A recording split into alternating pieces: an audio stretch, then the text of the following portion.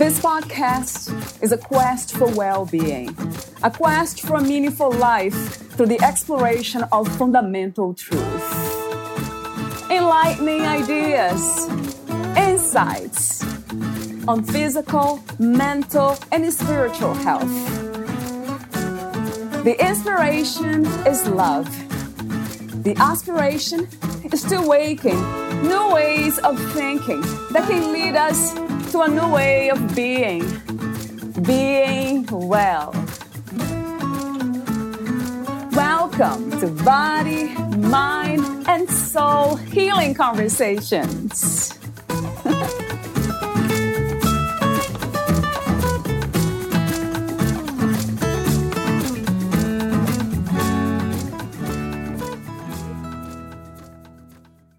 Making mistakes in their life might cause us to internalize shame, guilt, and regret. Striving for perfection leads us to reach towards unattainable goals and feeling like a failure when we don't reach them. Experiencing our emotions intensely and being reactive might result in living in shame, guilt, and regret for experiencing things on a more emotional level than others. What if what we need is radical acceptance of who we are, while also holding space for growth to be better? Being a better version versus the best version is more realistic. It is more achievable. It is more nurturing. It allows for mistakes, growth, healing, and it allows us to reconnect with the person we want to become and find again. Valeria interviews Carissa Alt-Frankard. She is a licensed professional counselor in the state of Wisconsin. She has been working in the mental health field in various capacities for over 15 years. Her experience ranges from in-home ABA therapy for children diagnosed with ASD, social skills groups for young kids and teens, case management for the chronically homeless population, and as a psychotherapist for an outpatient mental health clinic. Carissa developed Be Your Better Self, LLC, after using it as a personal mantra for growth in her own life. She feels the word best promotes perfection in terms of growth, which is unattainable. She believes working towards a better version of ourselves allows for mistakes, vulnerability, and growth all at the same time. When she's not putting on her therapist hat, Carissa is busy being a mom to Eaton and Daxton and spending time with her husband Tyler. In her free time, she enjoys working out, going for walks and hikes, reading, shopping, and watching mindless things on TV. Meet Carissa at BeYourBetterSelfLLC.com. Here's the interview with Carissa Alt-Frankard.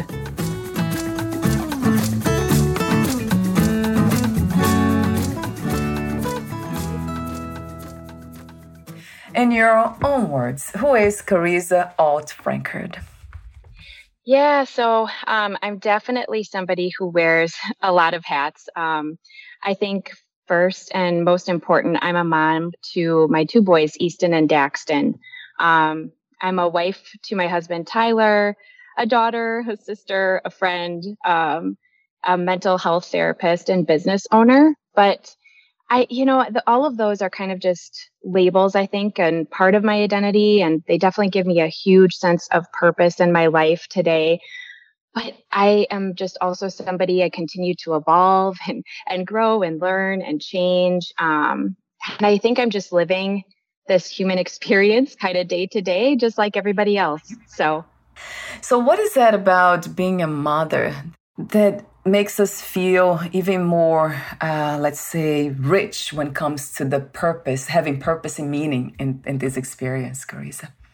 Yeah, to be honest, I didn't know if motherhood was something that I wanted in my life, actually, for a long time. But since having my kids, I think I don't know, there's like this switch that just kind of flips. And I feel like everything that I do now is for them and because of them. And I think I've just grown so much and changed so much too since having them in definitely a positive way, in a way that I think without having kids, I think I would have gotten there still. But they pushed me to kind of do it sooner. So right. Yeah, I have heard that's the greatest love of all. I know it's a song, and it might sound like a Yeah. cliche, but Yeah. it is, isn't it? Is the if there's a kind of love that we experience that's the deepest, it would be the love of a mother for their children. Yeah. It's just unconditional, just immediately. So, You would love them no matter what, right, Carissa? yes. Yes, Regardless. absolutely. Mm-hmm. That's beautiful. I wonder if we can. If we can do that without biologically having children, do you think that the rest of us, human beings who chose not to have children or cannot have children, can we still experience unconditional love? Is that something? Yeah. Yeah. I believe that. Absolutely. You know, I think it's just getting to that place of loving somebody, like you just said, no matter what, no matter what the circumstances and experiences are. And I think we can definitely have that without kids. I believe that too. It's something that the experience that I really wish to have, and I think I am having at this time with my husband and my dog. Yeah. It's Yeah. amazing how we sometimes feel like we are not capable of doing certain things, but it takes relationships. That's what this life, to me, it's really all about too, in the sense of growing and evolving. It seems like we need one another to get there. Connectedness. Connection and connectedness is so important, I think. And speaking of connection, and that's the work you do as a therapist, how did you choose, or how did therapy choose you? How did you become a therapist? Yeah, well, so you know what, honestly, I actually wanted to be a teacher for most of my childhood.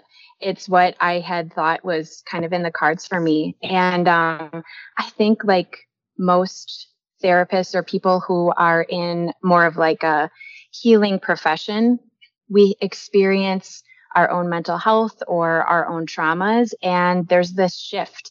And that was definitely my experience too. And I remember taking an intro to psychology class my senior year of high school, and that just sort of set my path for me. I love that class, and I love learning about the brain and how it works. And it was so fascinating to me. So yeah, that really, I think, my own personal experience. And then taking that course, it just solidified that was my new direction and path that I needed to go. So you felt like a calling, doesn't it? Yeah. That's what I see here often. I hear from so many of us, for myself and others that I interview. Another question that I usually ask to therapists, especially, is that mental health. How do you define mental health these days? Yeah, so I feel like mental health really embodies the physical, mental, emotional, and spiritual bodies of all of us.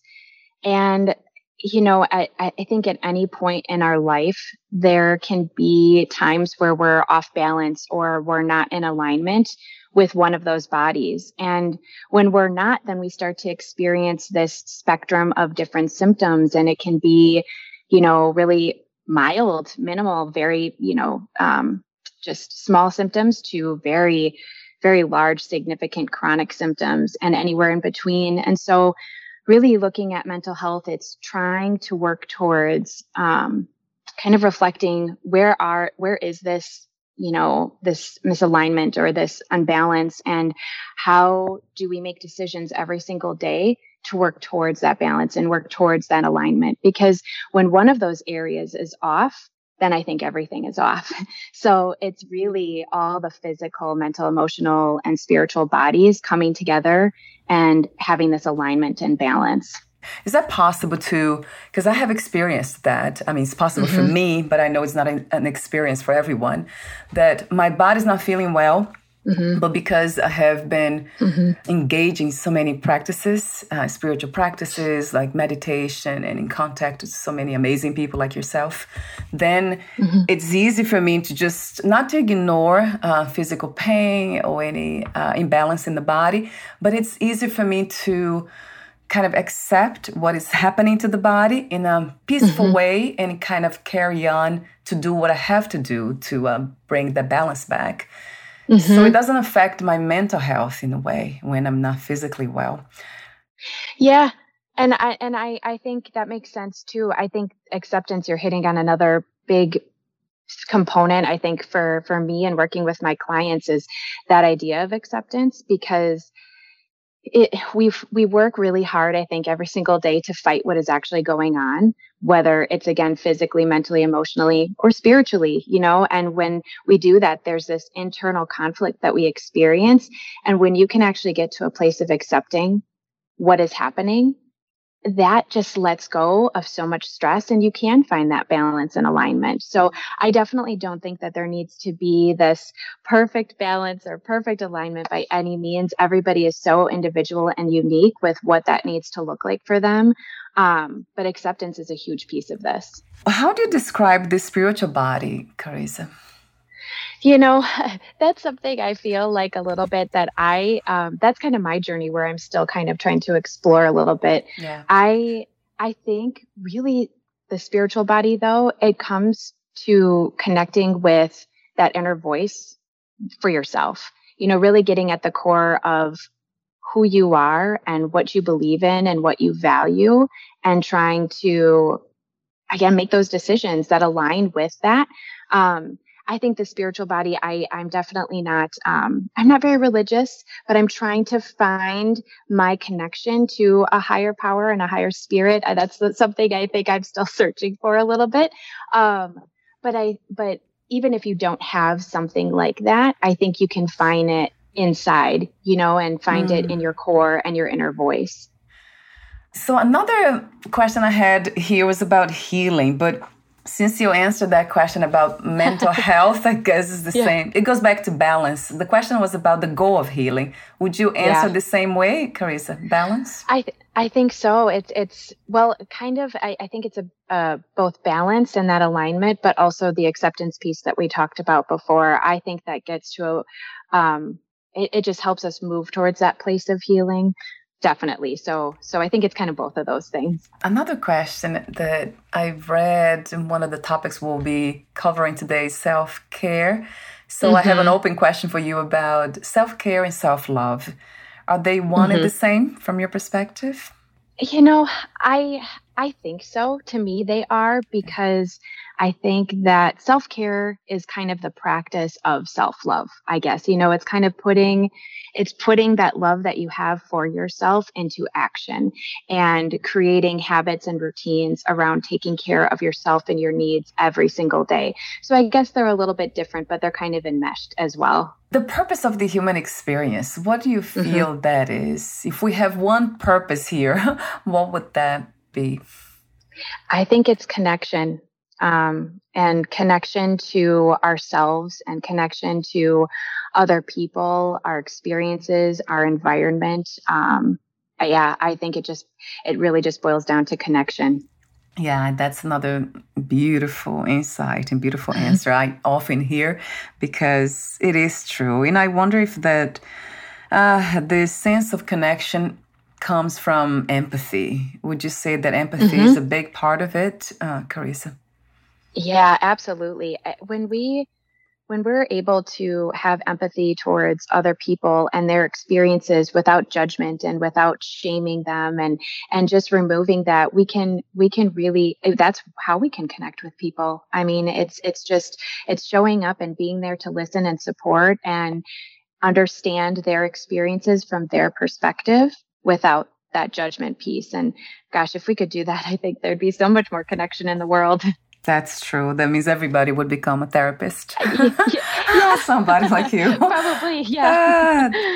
Right? I mean, that's what comes to mind. No judgment, holding space for others with empathy. That's your work. It is, absolutely. Yeah, thank you. I really appreciate what you do. We do need more therapists in the world. Yes, we do. But thank you for saying that. I appreciate that. And it would be even better if we all could become our own therapists. Yeah. I mean, you guiding others to find the healing methods and practice them. But in the end, we are the ones that are healing ourselves because, right? We are our own healers in the end. Yeah. I think that actually is a big misconception of therapy, honestly, is that when people kind of walk through the door, there's this expectation that I'm going to have all the answers and I'm going to give you all the advice and I'm going to fix whatever it is that you're experiencing. And I can, listen and walk with you through this journey of exploration and trying to figure it out. But the answers usually lie within the person. They're within themselves. And just through talking and processing and exploring, you uncover that truth for yourself. It is one of the biggest misconceptions. I agree. Yeah. I remember having that misconception myself. I was not doing therapy, but I was a spiritual seeker. So I always looking for teachers that would save me or would give me all the answers, right? Like do the work for me. And that never happened. Yeah. So in the end, we have to do the work and be open to it. And I love curiosity. I think that opens the door a lot for healing. Just become curious and do it anyway, like a session or two, therapy session, or whatever it is. In my case, doing spiritual, let's say, studies, and then I ended up finding my own answers. And it's sad that most people don't know that. I see around me a lot of my family members. And we wanted to kind of guide them and almost give them the answers. But then I always stop myself. That doesn't really, they got to find it for themselves. And most of us are not ready, right, Carissa? For those answers within. Yeah. Well, it's scary. It's scary to be vulnerable and to open up, yourself to really yourself is what it comes down to. That's a very scary process. And for most, they just want to keep that door closed. It's a sad thing. Do you have a healing story yourself? Did you have to heal something in order to be the person that you are today? I definitely have had my own experiences for sure. And I think that I've been sort of blessed, I think, as being a therapist to kind of help myself along this journey. But I've worked with therapists myself. I think most therapists would tell you that they've worked with somebody to kind of work towards healing, their own story and their own journey. So yes, I'm again, no different than anybody else out there. I've had to do the work too, which is also, I think, of value because it's my way of connecting even deeper with my clients because I can understand even if our, situations, experiences, circumstances are different, I can still understand what hurt and pain and sadness really feel like. And I think that it helps build that trust in the therapeutic relationship. Right. That's true. I was reflecting about this yesterday, just walking I think we came from the park, my husband and I was thinking about, why do we have to know the opposite, like sadness, in order to appreciate happiness? Is that something that's really almost like an inevitable part of this human experience?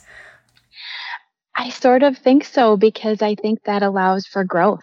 It allows for a higher understanding of you and your world and your experiences and everything around you. So I don't think... I think growth can happen without the hurt, but I think many of us experience the hurt and the pain in order to grow from it. Why do we suffer, Carissa? What are the main causes for human suffering? I think it's not acknowledging the suffering and where it's coming from. I think kind of goes back to with the people that aren't ready to go through that healing process. We stuff our experiences and emotions down and we bury them so deep. And the suffering, it's got to come out. And so it comes out, in emotional explosions towards other people, or it manifests physically in our bodies. And we get a lot of, pains or aches or sickness. And so I think suffering really is not even acknowledging that there's healing that needs to be done. So it is pushing away, trying to escape pain, right? Avoidance. I see that a lot. And then we have all these other numbing, let's say, methods. I see how I don't watch TV or mainstream TV or newspaper, none of that. I'm kind of out of that reality. But I do hear that there's a lot of addiction issues happening everywhere in the world. Yes, of various types. Right. Would you say that that's one of the main reasons, again, why the cause for this epidemic of addiction, people being addicted to all sorts of things? It's avoidance. Avoidance. Right? Yeah. Yeah, avoidance and not acknowledging the suffering and the healing that needs to happen. I think for a lot of people, it's easier to, get immersed in, TV or their phones or alcohol or whatever it is. And rather than actually sitting with their emotions, because that's vulnerable, it's open and it's honest and it's so scary. So that tends to be the easier way out for people, but it's really not an out. You will just continue to suffer, and you won't move towards that place of healing and growth that would be so beneficial for you. It goes back to the concept of being ready. So some of us are not ready to look deeper within. Do you see feelings and emotions being the same thing? Would you define them the same way, or are they different? I think I kind of use them interchangeably. So when I describe things, my gut tells me yes, that I do feel like they're the same thing. I don't know that I've ever really thought about them being too different because I use them so much interchangeably. Yeah, so they are the same thing from your perspective. I think so. I hear different answers. I always ask that question. I'm curious to know. Feelings, emotions, are they the same? Some people say they're different. They describe it differently. But in the end, it's all about the expression of that, right? Feelings and emotions. And then when you talk about avoidance, does it have to do with relationships again? Like that failing to connect deeper with people around us, and that's why we kind of avoid to uncover those feelings that's true to us because we are afraid to be judged by others. Mm-hmm. I'm wondering if that's something that's actually happening. Why are we so afraid to express our feelings and emotions? A lot of us have had that experience of being shamed for it and judged for it, whether it's from a friend or a teacher or a parent or a sibling or a grandparent. We've shown our vulnerability, we've shown our emotions, we've expressed them, and we get shamed and judged for it. So that's, I think, people's first kind of learning experience where that is something I can't do. They learn to not then show their emotions and express their feelings. And because if they do, they can expect that they will be shamed or judged for it. And so that leads then to that avoidance. And I think avoidance, it's with the connection, it's not just connecting with other people, and the avoidance kind of leads to that, but it's also you're avoiding and not connecting with yourself. So what is a suggestion, a method that you use to teach your clients to reconnect, to connect with themselves? What is the first thing? Yeah. Oh, journaling. Yeah. Because I think journaling is also the safer way for people to express it. I always put, I kind of put this out there for my clients that it's nothing that they have to necessarily bring in here and expose themselves to me in that way, but just get yourself exposed to you, kind of look at what is going on inside, what is physically going on for you. What are you, emotionally, again, like mentally, physically, all of that. What are you experiencing right now in this moment? And just get reconnected to you. And I think through writing and journaling, that's really the first step that feels safest for people to explore that reconnection with themselves. So talk to me about, you're the founder of Be Your Better Self. So talk to me about, I know it's the name of your company, but it's also a method, a healing method. I actually stumbled across this phrase. Oh, gosh, I was trying to think about when I did actually stumble across it. And I want to say it was probably about 10 years ago. And I kind of used it as a guidance in my own life to really just get back to making decisions that align with the person that I want to show up to be every day for myself and for other people, and to kind of learn from the mistakes and not coming from a place of shame, but just learning that these are mistakes and that's okay, kind of having that compassion for myself and then making decisions to do better the next day. And because this has been a guidance in my life, it's sort of funny when I was thinking about starting my practice, I came up with 10 or 15 names. I think I was thinking too hard with it and trying to be super creative and, and I was sitting in bed with my husband one night and I looked at him and I was like, what about be your better self? That's been my guidance. For 10 years now, and it's helped me so much day to day, month to month, year to year to just make those changes for myself. It just made sense to offer this as guidance for my clients in my practice. Right. It makes a lot of sense to me. Yeah. The moment I saw it, especially the way you describe your own journey, and then comparing the better self with the best self that we hear a lot, right? Being the best version of yourself. It really sounds like it's putting a lot of pressure, being the best version. It sounds good, but we cannot see life as a best experience. I think it is a wonderful experience, but I don't know about being the best experience or having the best experience all the time. That's not possible. I think I agree with you that best, it promotes this idea of perfection. And with perfection, that's unrealistic and unattainable goals that most of us are setting ourselves up to fail then. And we shouldn't look at it as failing. I think, being compassionate towards yourself because you made a mistake and learning and growing from that and making the decision to do better, it just allows for that vulnerability and then openness and honesty to make mistakes and be okay and be compassionate with yourself and just do it differently the next day. So that's really what better means to me in instead of best, because you do hear best, live your best life and be your best self and all of that. And if that speaks to people, that doesn't resonate with me. Yeah, I never thought it that way. But then you caught my attention to this concept of better and best. Right. And also because it's an ongoing thing, isn't it? Practice, Carissa, being better too. It's not a destination. No. Yeah, when I hear the best, it sounds like a destination too. Like, oh, wow, I want to be the best version of myself. And then when it seems like you wanted to get somewhere and stay there, which wouldn't be life then, because life is always changing. We are life. Yeah. That's a beautiful, very beautiful message. There's something curious about you with the Be Your Better Self that I read, that you have a tattoo, I believe. It's your mantra, but you also have a tattoo. I do. You do, right? That's so awesome. It's in a place that you can clearly see every day, or it's hidden? Yes, that I can clearly see every day. Yes. Yes, right. That's what I thought. Yes, it is. You can look at it and remind yourself. It again, it's just something that's so meaningful for me. And I have notes on this in my phone from years ago when I started, this mantra, and it's on my body. It just makes sense. Again, it just made sense that this was my private practice name.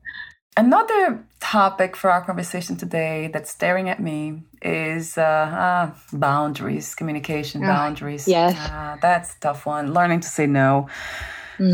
So how do we do that has been one of my biggest challenges. To say no. You're not alone. No. You're not alone.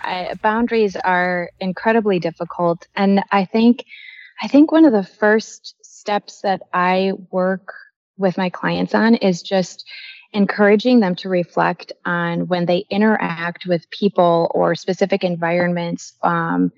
Notice what happens after you leave those people or those environments, because we don't pay attention to those patterns. We just, we leave a situation or a person or persons and we vent or we complain or, we feel exhausted and we're not really sure why.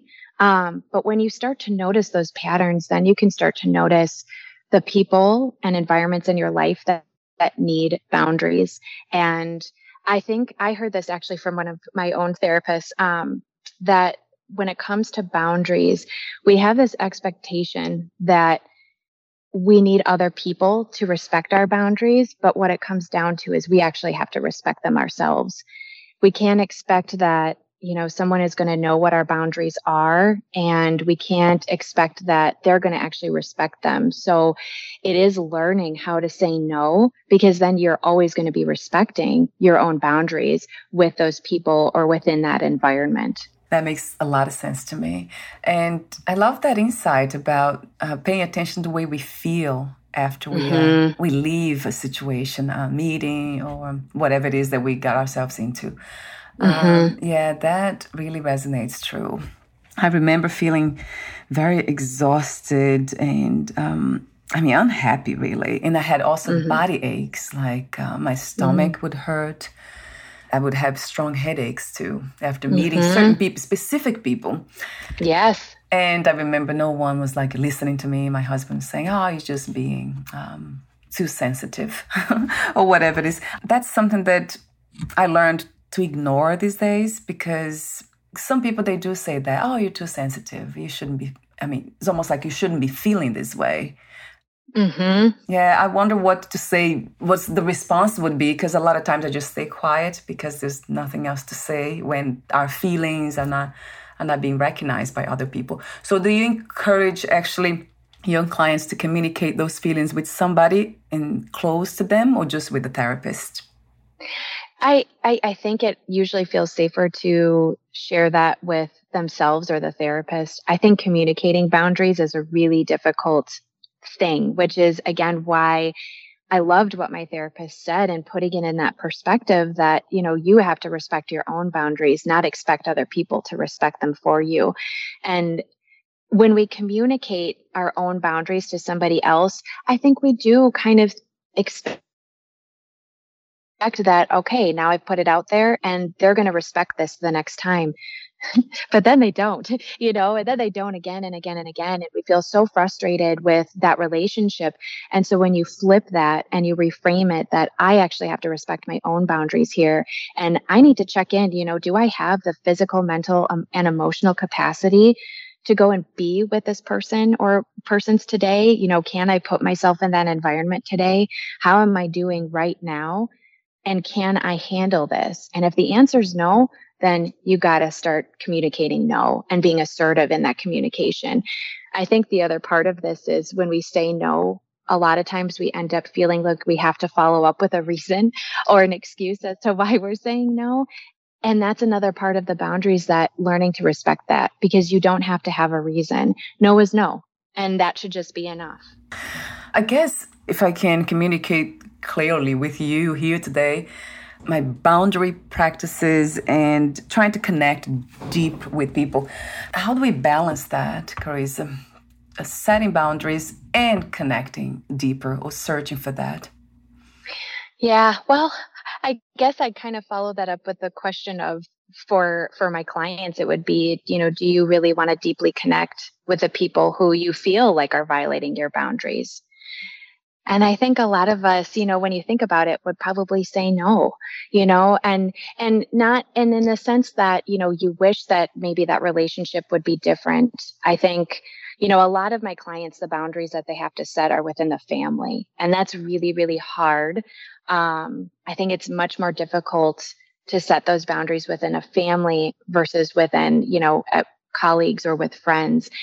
And, so deep down, we want to connect with our family. We want to connect with our work environment. We want to connect with our friends. But if we're feeling disrespected and we're feeling violated and day in and day out with these people, how deep can that connection actually be?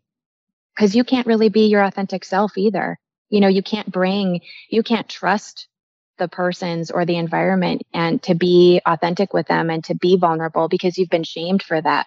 You've been judged and dismissed for that. So I think I'd offer that sort of like reflection question, I think, to people. That really resonates. Yeah, right. Do I really want to connect with them deeply?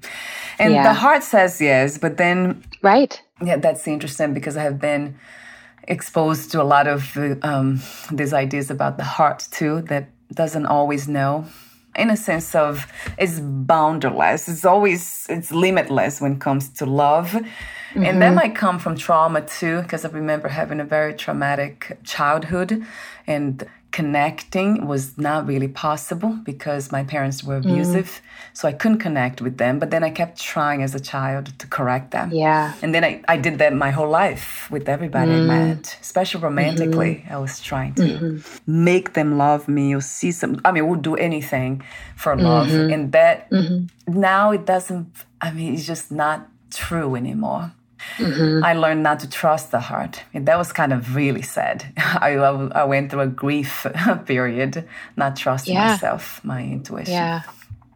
I think that is it's a sad and hard experience for people and realization I think that people sometimes have to come to, like you just described, is recognizing that, you can acknowledge what's in your heart, but that you can't necessarily lean into it because of what you're experiencing and how it's affecting you.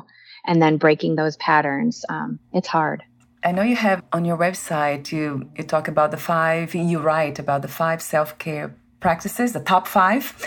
And then you mentioned journaling, and then expressing gratitude, the to-do list, setting small goals. And then you mentioned movement and stillness. I love that you had those 2 there. They seem to contradict one another. They are. Yeah. I understand what you're saying, what you meant by it. Talk to me for a moment about that, movement and stillness. Yeah, I think, they sort of offer the opposite for our experience. Movement, it's so beneficial. It helps our brain just function optimally, and it, releases those good, endorphins and hormones that we want to feel happy and motivated. And movement doesn't have to be, I have clients of all different walks of life. So movement doesn't have to be going for, this long distance run or picking up these heavy weights. It can be a lot. There's so many different types of movement out there, but it does promote this feeling of just feeling good and feeling happy and energy. You feel this energy after you do that. And then the stillness, we are on autopilot all the time. I think so many of us just move through the day without being present and without really stopping to notice what's going on around us or within us. And so by taking the time to just be still and just be quiet, and whether that's through, a meditation or a guided meditation practice or practicing some grounding techniques, or even just, sitting and having coffee or tea and looking out the window and just noticing what's going on, having that moment of still and quiet is so beneficial. So we absolutely need both. Again, that's life, isn't it? Yeah. Both. Yeah. Movement, stillness. When it comes to stillness, do you recommend meditation, mindfulness meditation? I do. And I try to encourage people to explore just different types of meditation to see what they gravitate towards. Even in my own practice, I do all of these things every day. So I can speak so much to how powerful they are because I do them myself. But through my journaling and gratitude and to-do list, I listen to a meditation music. It's not guided, and it just helps. I think it helps my mind really focus on what I'm doing. And then I listen to a guided meditation after that, which I absolutely love because that's more of my stillness time and my grounding time. So I really encourage my clients to explore meditation. And some, you get everybody that walks through the door, some where they're absolutely turned off and you need to talk about it several times before they might be open to the idea, and some who have been practicing it every single day. I have to say, it's not a lot of people, they believe that it's a really hard thing to do. Most people say they don't have time for meditation or any kind of stillness, but it's so necessary. And that's just been, I read something about how important it is for the brain. Actually, there's something about brain health that is connected to meditation and stillness. Not just mental health, but the physical brain also operates better, functions better. I think improves everything. From my experience, it has been incredible. And you also mentioned something else that caught my attention was under your approach, essential oils. I love them. Yes, me too. Yeah, gosh, I have so many. Do you recommend one scent over another? or doesn't really matter? No, it really depends on what symptoms my client is experiencing.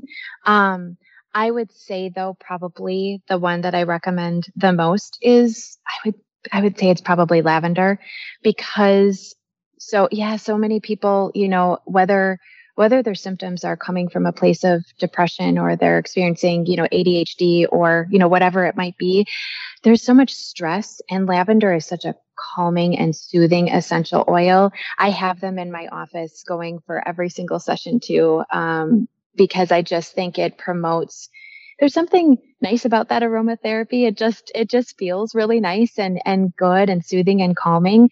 But I also encourage my clients, if I'm not making a specific recommendation, I encourage them to explore, because I do believe that everybody they gravitate towards different scents, and what might be calming and soothing or necessary for me might not work for the next person. So I really encourage them to just explore. Yeah, lavender. That's interesting that you said that, because that's one essential oil that I often don't get, and I hesitate every time. Yeah. I always get different ones, like frankincense, like orange, and I have all kinds of cedarwood. I think you pronounce it. Not sure that all kinds of, but I don't. Lavender is one that I kind of hesitate, and I wonder why. Maybe because the body doesn't need. I don't know at that. Yeah, I never get. I do have it, but I don't use it as often. And it's funny you said that most people. And I think that just speaks too to how individual this is. Right, I mean, for one person, they're not going to. I have other clients who lavender is just not something that they're whether it's, they're uncomfortable using, they don't like the scent, whatever it is. But, so you're not alone with that. I think that's why encouraging people to just explore. And I have several, different types of oils in my office too. So I can bring them out with clients and kind of show them different things and different scents, so they can explore that with me. Yeah. So I love a lot of people, if they're not using them, a lot of people, it's kind of a foreign thing, and they're not really sure where to start. So doing it with somebody that you've built this trust with and you can explore together can be a nice experience. Yes, very nice, beyond nice, actually. But I love that. Connecting in a meaningful way, in a healing way. That's one of the topics for today. We talked briefly earlier, perhaps we have been talking about this the whole time, aligning with your values to improve feelings of self-worth. Yeah. So that's the values. That's one of my biggest one. What is your biggest value, Carissa, that drives your car? Yeah. I think health is probably one of my biggest ones. Honestly, I think it's really where a lot of my decisions come in every single day for myself and for my family. So yeah, I think health is a big one for me. Thank you so much, Carissa, for being you and for sharing your wisdom here in what you do. Thank you. Thank you. We're almost at the end, and before we say goodbye for today, I have a few more questions for you, ending questions. Would you like to add anything else that you left unsaid? I don't think so. I think we've covered a lot of it. I think the only thing is I'm just so incredibly grateful for having this opportunity to speak with you today. And I think your podcast and what you do and this healing journey that I think you're on and you invite everybody else that listens to be on with you is just incredible. So I just want to thank you so much for all of the work that you do. Oh, thank you. The body appreciates. The heart and the mind, they are all in. Yeah. But the body sometimes complain, what are you doing here? Instead of being on the beach or somewhere else. Yeah. But that's one of my biggest values, that connecting in a meaningful way. Oh my God, I would do anything for that. I just have to be careful, but in a sense of just doing too much. But I absolutely love. I call these meetings here my sacred moments, and really, they really are. I love that. Yeah. Sacred they are. So a few more questions for you. I'll ask you this one, Carissa. What do you love most about being in a human body? I think the senses that you get to experience every single day. Because that's really, I think, what our body gives us, that ability to touch and smell and taste and see. And you experience the world so differently when you pay attention to that. So I think that is definitely a big thing that I value about the physical body. It's interesting how we can take that for granted, right? A lot of times. Yeah. That's another practice of mindfulness, just feeling everything, yes. Right? Being here, present. With that in mind, I'll ask you this question as my final question. If there was one message you wish everyone to take with them from this conversation, what would that be? One message. I think the message would be connect. Just take pause and connect with who you are, reconnect, if that's what it is, with who you are, because that will allow you to just experience life differently and connect with other people and your environment differently. It'll help you align with who you are and what you want and give you that vision to just, I think, be and do better. Billion times yes to that beautiful vision that we can do that, reconnect with ourselves. That's so true. That's the only reason I believe we are here. It keeps coming back to me as a powerful guide that we are here to connect with our own selves and then expand that from that. But our first job is to connect with ourselves. So thank you so much for having that as a foundational message for your work too, not just message, because embodying that's very important. So that's what you're doing by offering your services. You embodying the message. So I love that, Carissa. Thank you. Thank you. Thank you. And before we say goodbye for today again, what's the best place to find you? Well, so I feel like I'm pretty easy to find. My website and then Facebook and Instagram profiles are all Be Your Better Self LLC, and then the website is .com. So, and I think, you can really connect with me on any of those. Right. And I'll have the link of your website on your podcast profile as well. Great. Thank you so much again for your presence here today, Carissa. Thank you. Thank you. Bye for now, my dear. Bye.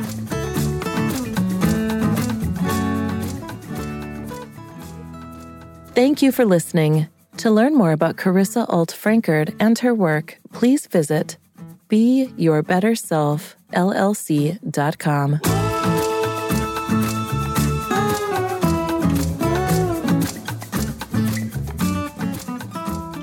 To learn more about this podcast, please visit fitforjoy.org/podcast.